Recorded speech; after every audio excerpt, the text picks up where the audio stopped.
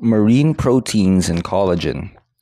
The dermis of the skin has three important components: collagen, elastin, and mucopolysaccharides.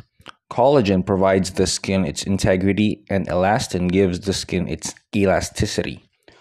Collagen products flood the cosmetic and health shops, promising youthful and wrinkleless skin. Mucopolysaccharides in the skin gives it suppleness and binds water. There are certain marine proteins being marketed as anti-aging skin supplements. They include imidine and estime. They are the substrate for skin mucopolysaccharide. Wrinkles are due to a decrease in collagen. Skin sagging is due to loss of elastin. Loss of skin suppleness is due to loss of mucopolysaccharides in the dermis.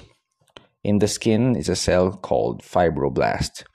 The fibroblast cell manufactures collagen, elastin, and mucopolysaccharide naturally, but with age the production slows down.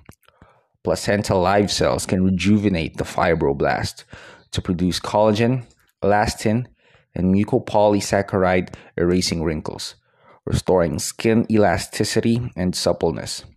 Placenta live cells replaces your collagen, elastin, and mucopolysaccharide in the most natural way by getting your own body to produce it.